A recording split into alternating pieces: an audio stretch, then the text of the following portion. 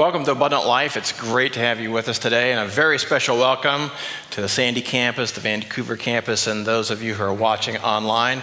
I'm thankful for your presence. I'm even more thankful for air conditioning. Okay, do I hear an amen? Okay, that's better. Just making sure you're with me. We're continuing our series called Upside Down, Teaching That Changed Everything. And we're focusing on the Beatitudes. And today, I want to look at the attitude that might be the most upside down one of all.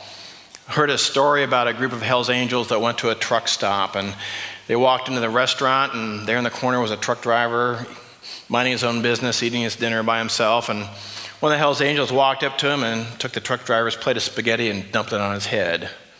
The truck driver didn't say anything or do anything, and so he took his glass of beer and poured the beer in his lap. Truck driver got up, didn't say a word, went and paid his bill and left. And the Hell's Angel turned to the bartender and said, "Wasn't much of a man, was he?" The bartender said, "Not much of a truck driver either. He just ran over 12 Harleys on his way out of here."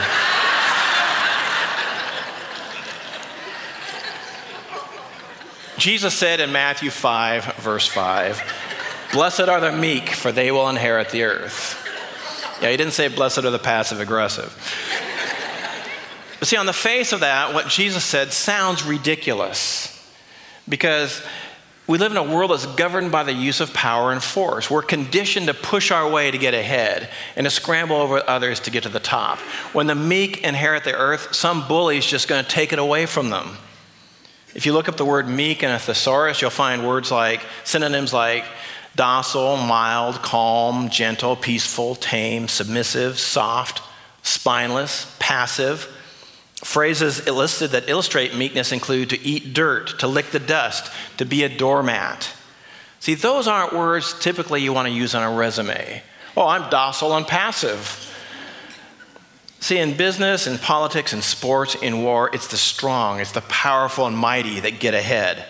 So what does Jesus mean by this word meek? Why does it matter that we take on meekness? Why are you blessed if you're meek? Well, first things first, we have to understand what Jesus is not saying. Jesus doesn't say, "Blessed are the wimps and the wusses, for they will inherit the earth." Make no mistake about it, meekness is not weakness. That's not what Jesus is saying. Here's the problem, though. The root word in the original Greek conveys an entirely different meaning than what our modern dictionaries translate. Because here's the classic definition of the word meek. It means power under control. Now, it's used for an animal when it's tamed, not a dog or a cat or a chicken, but an animal that has power, that is strong and mighty, like a horse or a lion or a velociraptor. No, wait, that's Jurassic World, not the Bible. But the horses and lions are powerful. Untamed, they're fearsome. See, here's the deal. Out of control, power is dangerous, but under control, it can be used for good. It's helpful. And those who are involved in martial arts understand this concept, power under control. It's someone who could kick your butt, but restrains and is under control. I think of Mr. Miyagi on the Karate Kid, for example, as power under control. So let's take a look at the qualities of meekness then to continue, getting our handle on what it's about. First is power. That's the default setting of meekness. Again, it's not what you typically think. But see, from the beginning, God gave the human race power and authority. Humans did not create the earth, but we were given a responsibility to take care of it and to be stewards of it in Genesis 1. Fast forward to Genesis 11 at the Tower of Babel. God said, "If as one people speaking the same language, they have begun to do this, then nothing they plan will be impossible for them." So even God stands up and takes notice when the human race as a collective entity starts to work together. Nothing they do will be impossible for them. See, we've been given a degree of power and authority by God. Now, this power is not ultimate. That's reserved for God. We're not almighty, but we do have a measure of power. And if you're a believer in Christ, you have access to another source of power. 2 Timothy 1 verse 7 says, "For God did not give us a spirit of timidity, but a spirit of power, of love, and of self-discipline." See, as a follower of Christ, you have a unique power source. It's the Holy Spirit. It's the same Spirit that raised Jesus from the dead, and it's been granted to us. But see, the problem we have with power is so much of the death and destruction that has fallen upon the human race as a direct result of this abuse of power and the lust for power. My understanding that, many scholars estimate that 100 million people in the 20th century, 100 million people were killed at the hands of their own governments. That is a mind-boggling statistic, 100 million, far more than World War I, World War II, all the wars combined in the 20th century. Joseph Stalin, Mao Zedong, they're responsible for the deaths of many more people than Adolf Hitler ever dreamed of. On a religious note, more believers, more followers of Christ were martyred for their faith in the 20th century than the previous 19 centuries combined. Again, governments can be notoriously paranoid about losing their power. And Jesus demands allegiance, and so Jesus can be a threat to governments that seek total power and control. Our Constitution is written with checks and balances precisely to avoid the abuse of power. My wife and I recently visited our missionaries in Cambodia, Jeff and Channy Rasmussen. And the lowlight of that trip was I got pooped on by a gecko lizard. I was just minding my own business. We're talking to Jeff and Channy. We're under this thatched roof hut on the beach. And all of a sudden I saw this green stuff on my arm, and it wasn't split pea soup.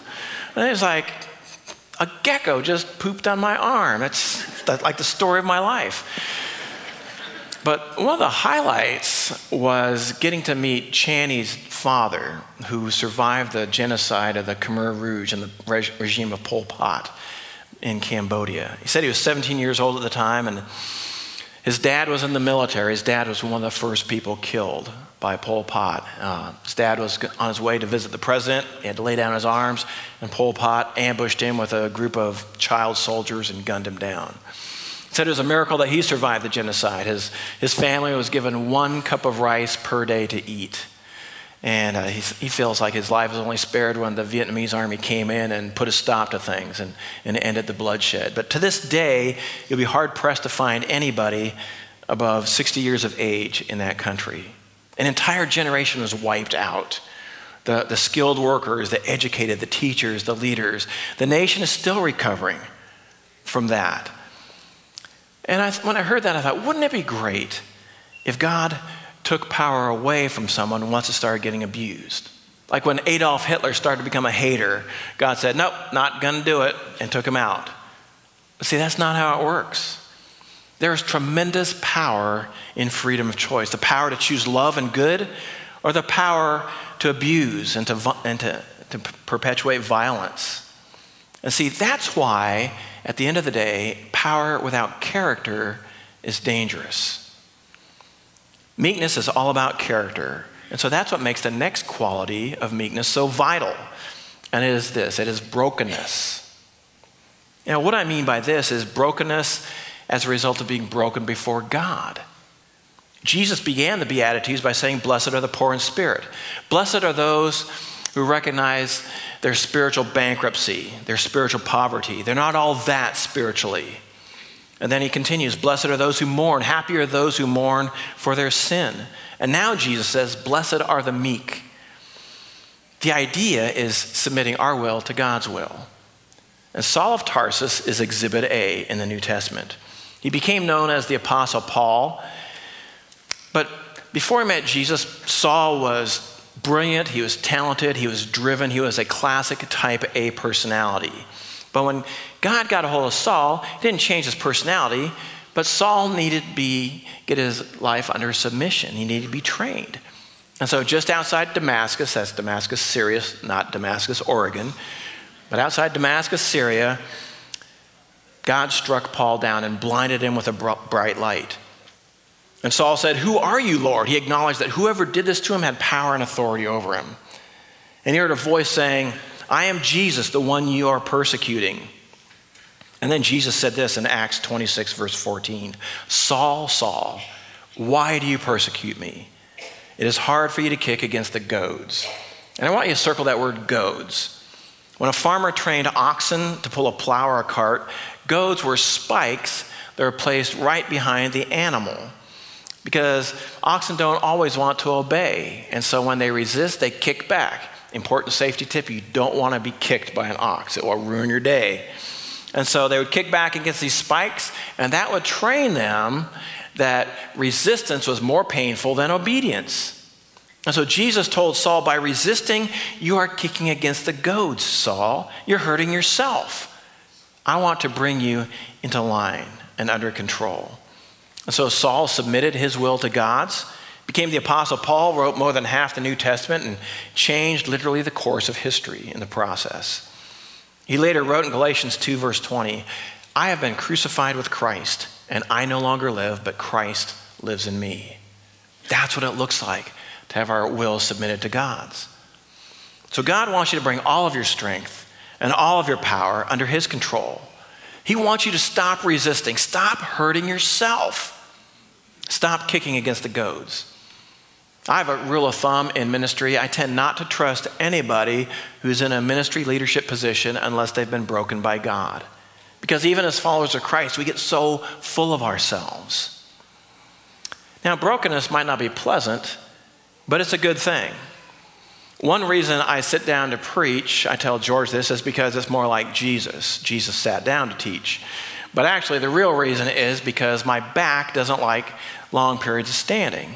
And the reason my back doesn't like long periods of standing is because years ago in an accident, my leg was crushed. It was shattered in an accident when we got hit by a logging truck.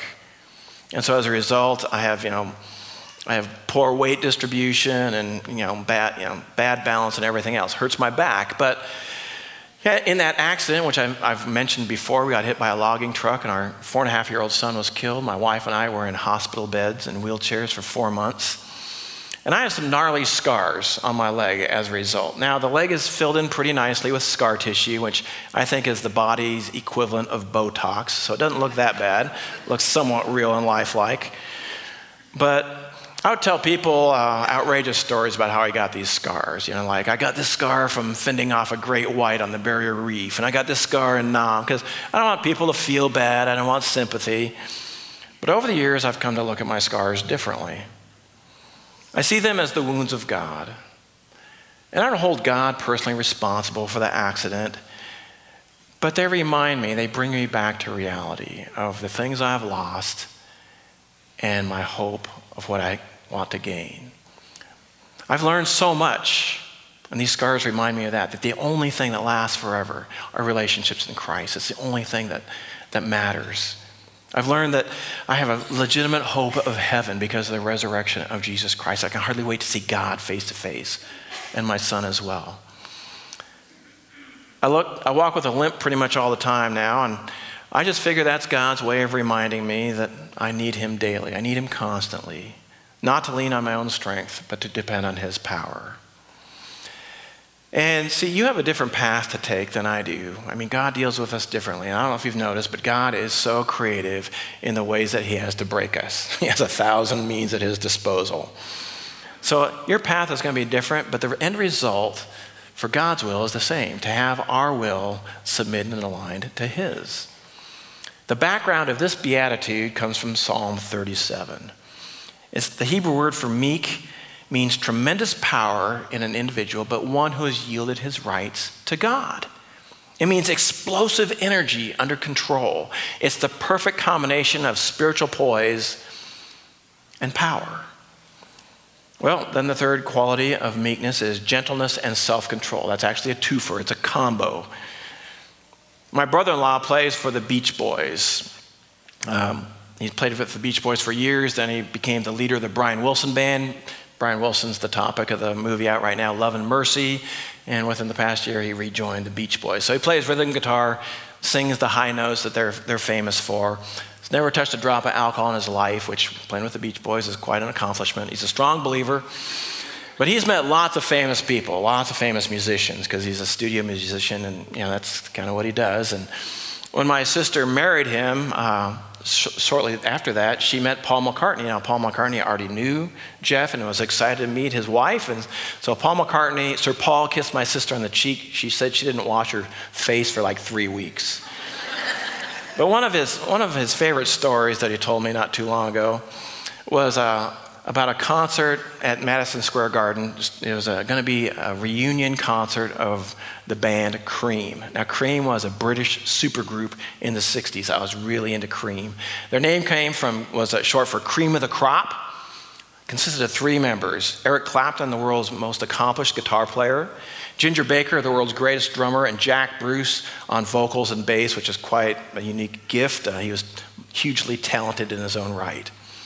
And so with their fusion of power, blues, and rock, they influenced music for decades after that.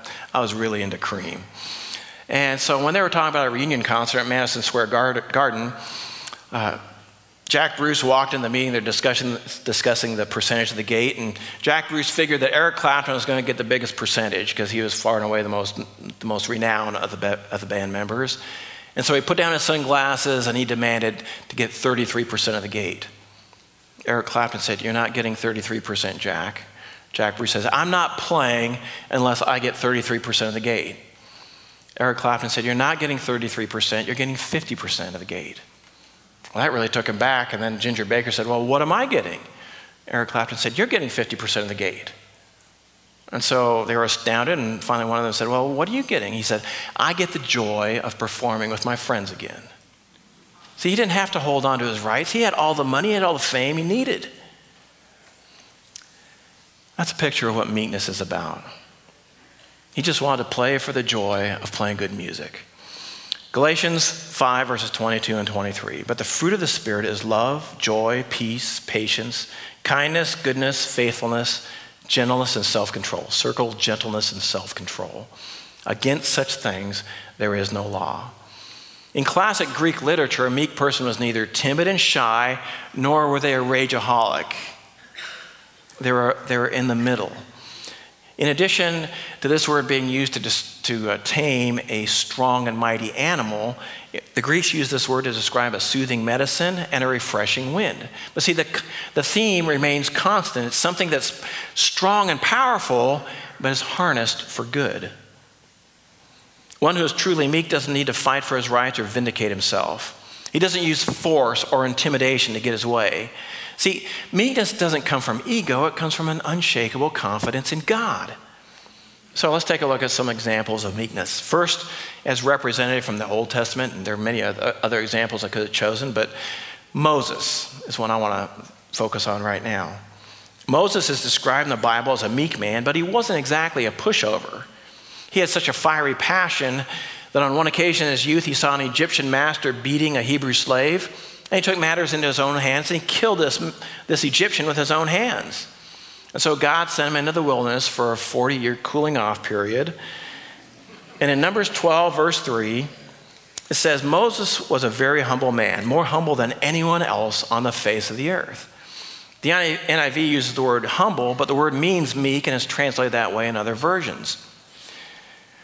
Now, when I think of Moses, the word that doesn't come to mind is meek. That's not a positive, that's not a natural association. Not only did Moses kill an Egyptian oppressor, but then he stood toe-to-toe with Pharaoh, the most powerful man on the planet at the time, and he emerged triumphant. He led the children of Israel through the Red Sea. He climbed Mount Sinai, met God face to face. So that doesn't sound like a meek person to me. So why is he described as meek? Well, a little background to this story. Verse 1 of chapter 12 explains that Moses had married a Cushite woman. This is from modern-day Ethiopia. In other words, Moses had married a black African. And his brother Aaron and his sister Miriam were not okay with that idea. And so implied is a bit of racism and prejudice, because they began to criticize Moses and his leadership. And how did Moses respond to that criticism? Moses chose not to say a word and let God defend him.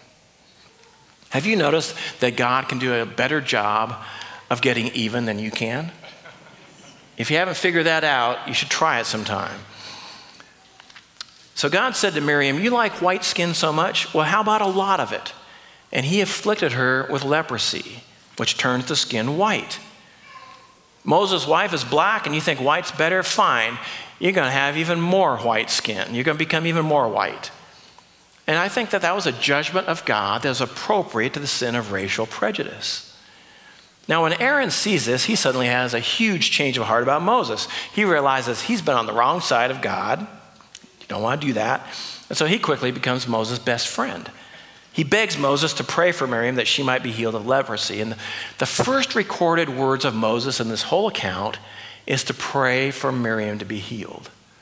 See, he didn't argue, he didn't criticize back, he didn't defend himself, he didn't get angry. He let God defend himself. The first things he said were actually to pray for Miriam and her healing. Well then, of course, representative of the New Testament is Jesus, the greatest example of meekness of all. He described himself as being assertive and aggressive and self-sufficient, right? Not so much.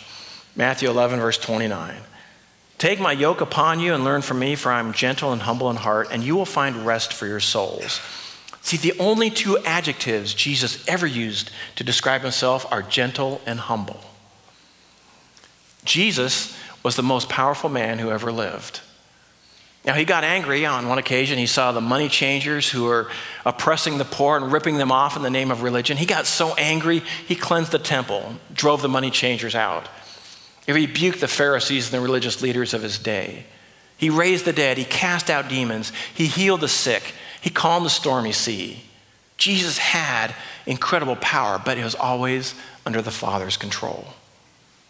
Philippians 2, verses 5 through 11 says, in your relationships with one another, have the same mindset as Christ Jesus, who, being in the very nature God, did not consider equality with God something to be used to his own advantage.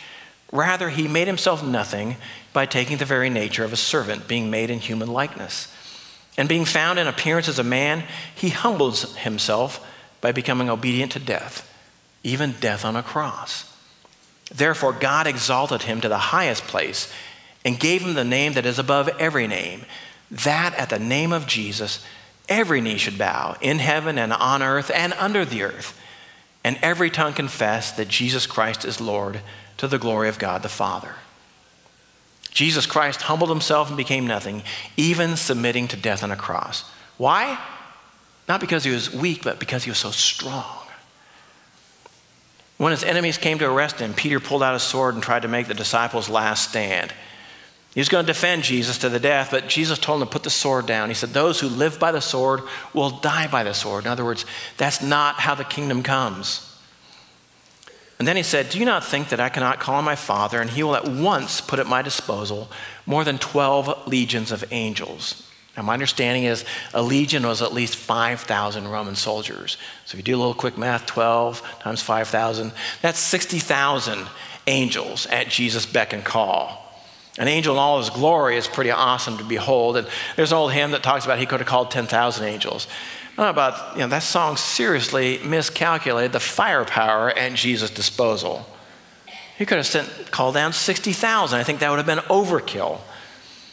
But instead, Jesus submitted himself and was obedient to death, even death on a cross. He had the power to overcome his enemies, but he chose to die on a cross. So let me ask you, which choice took more strength of character?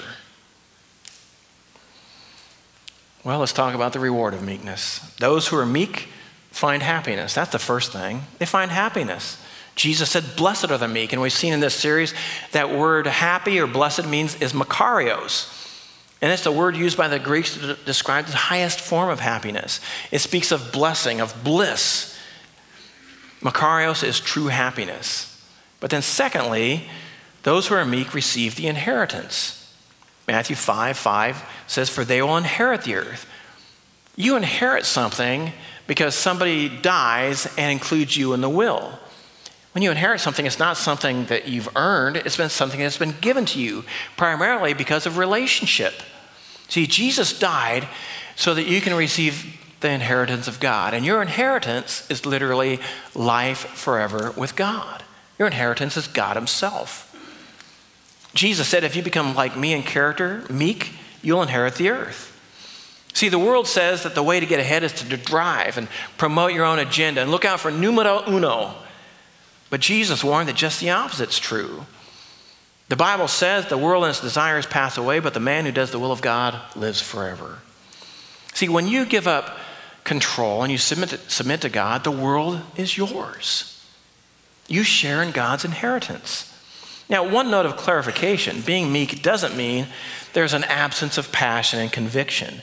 It doesn't mean passivity, especially when it comes to social justice.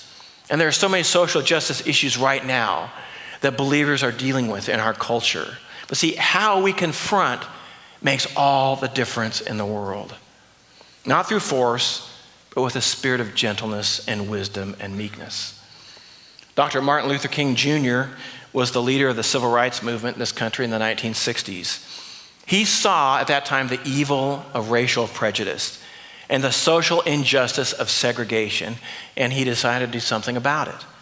As a pastor, he also understood the power of meekness, and while he preached against injustice, his message was one of peaceful, nonviolent resistance. In the spring of 1963, the civil rights movement had stalled out. Martin Luther King Jr. and other leaders called for a children's march in Birmingham, Alabama. Birmingham at that time was the most segregated city in the nation. And on Friday, May 3rd, 1963, more than 1,000 children marched out of the 6th Avenue Baptist Church. Some were less than 10 years old. Others were teenagers, football players, and homecoming queens. They were nicely dressed with slacks and white press shirts for the boys and dresses with bows for the girls. They had missed school that day to participate in this march. They want to be there. They're marching for something that their parents had never done for a single day in their lives. In integrated Birmingham, where lunch counters and restrooms and water fountains are open to all. They marched because their parents would be arrested and probably lose their jobs if caught. They were peaceful and yet they were spiritual. And what they did, though, was completely illegal. Their plan was to march into the white business district. And in their path was Bull Connor, the public safety commissioner of Birmingham. Connor was an ex-member of the Ku Klux Klan. He took great delight in keeping blacks in their place. He ordered a barricade of fire hoses and police dogs in the path of the marchers. An enormous crowd of both whites and black spectators lined the streets to see what would happen. The marchers began singing, "We Shall Overcome." Martin Luther King had spoken to them before they left the church that jail was a small price to pay for a good cause. And they know not to fight back against the police. Their efforts will be in vain if the march turns into a riot and becomes violent. Bull Connor doesn't want the marchers to get to the white shopping district of Birmingham. He ordered the firefighters to attach hoses to the fire hydrants and spray the marchers at full force if necessary. The water pressure from a fire hose is so great it can remove the bark from trees or mortar from a brick building. It caused too much damage to the expensive storefronts in the business district, so he wants to stop the march before it reaches its destination. He ordered the first blast from the fire hoses to be at half strength. This stopped many of the kids in their tracks. Some simply sat down and let the water batter them, following orders not to be violent, but not to retreat either. Connor, realizing that half measures wouldn't work, then gave the order to spray at full strength. Every protester is swept off of his or her feet. Many were swept away down the streets and the sidewalks, their bodies scraping the pavement along the way. Clothing was torn from their bodies, and some made the mistake of pressing their bodies against the building and became perfect targets. One child said, "The water stung like a whip and hit like a cannon. The force of it knocked you down like you weighed only 20 pounds, pushing people like rag dolls. We tried to hold on to the buildings, but it was no use." Then Connor let loose the police dogs. A German shepherd's jaws bite down with 320 pounds of pressure, half the force of a great white shark or a lion. But the German shepherd is much smaller than those predators, and pound for pound, the police dogs are unmatched in their bite force. Bull Connor watched with glee as the German shepherds lunged at the children, ripping away their clothing and tearing into their flesh. Connor was a pear-shaped, balding 65-year-old man with glasses. He appears to be mild-mannered, but he is in fact a vicious racist. And by 3 p.m. that day, it was all over. The children who weren't arrested limped home, and they're soaked in torn clothing, their bodies bruised with the point-blank blast of a water cannon. They're now just a bunch of kids who have to explain to their angry parents about their ruined clothes and their missed day of school. Bull Connor has won, at least so it seems. See, among those in Birmingham that day is an Associated Press photographer named Bill Hudson. He's considered to be one of the best in the business, willing to endure any danger to get a good shot. He's ducked bullets during the Korean War and dodged bricks during the Civil Rights Movement. And on this day in Birmingham, Alabama, Bill Hudson takes the photograph of his life. Appropriately, it's in black and white, and he shoots it from just 5 feet away.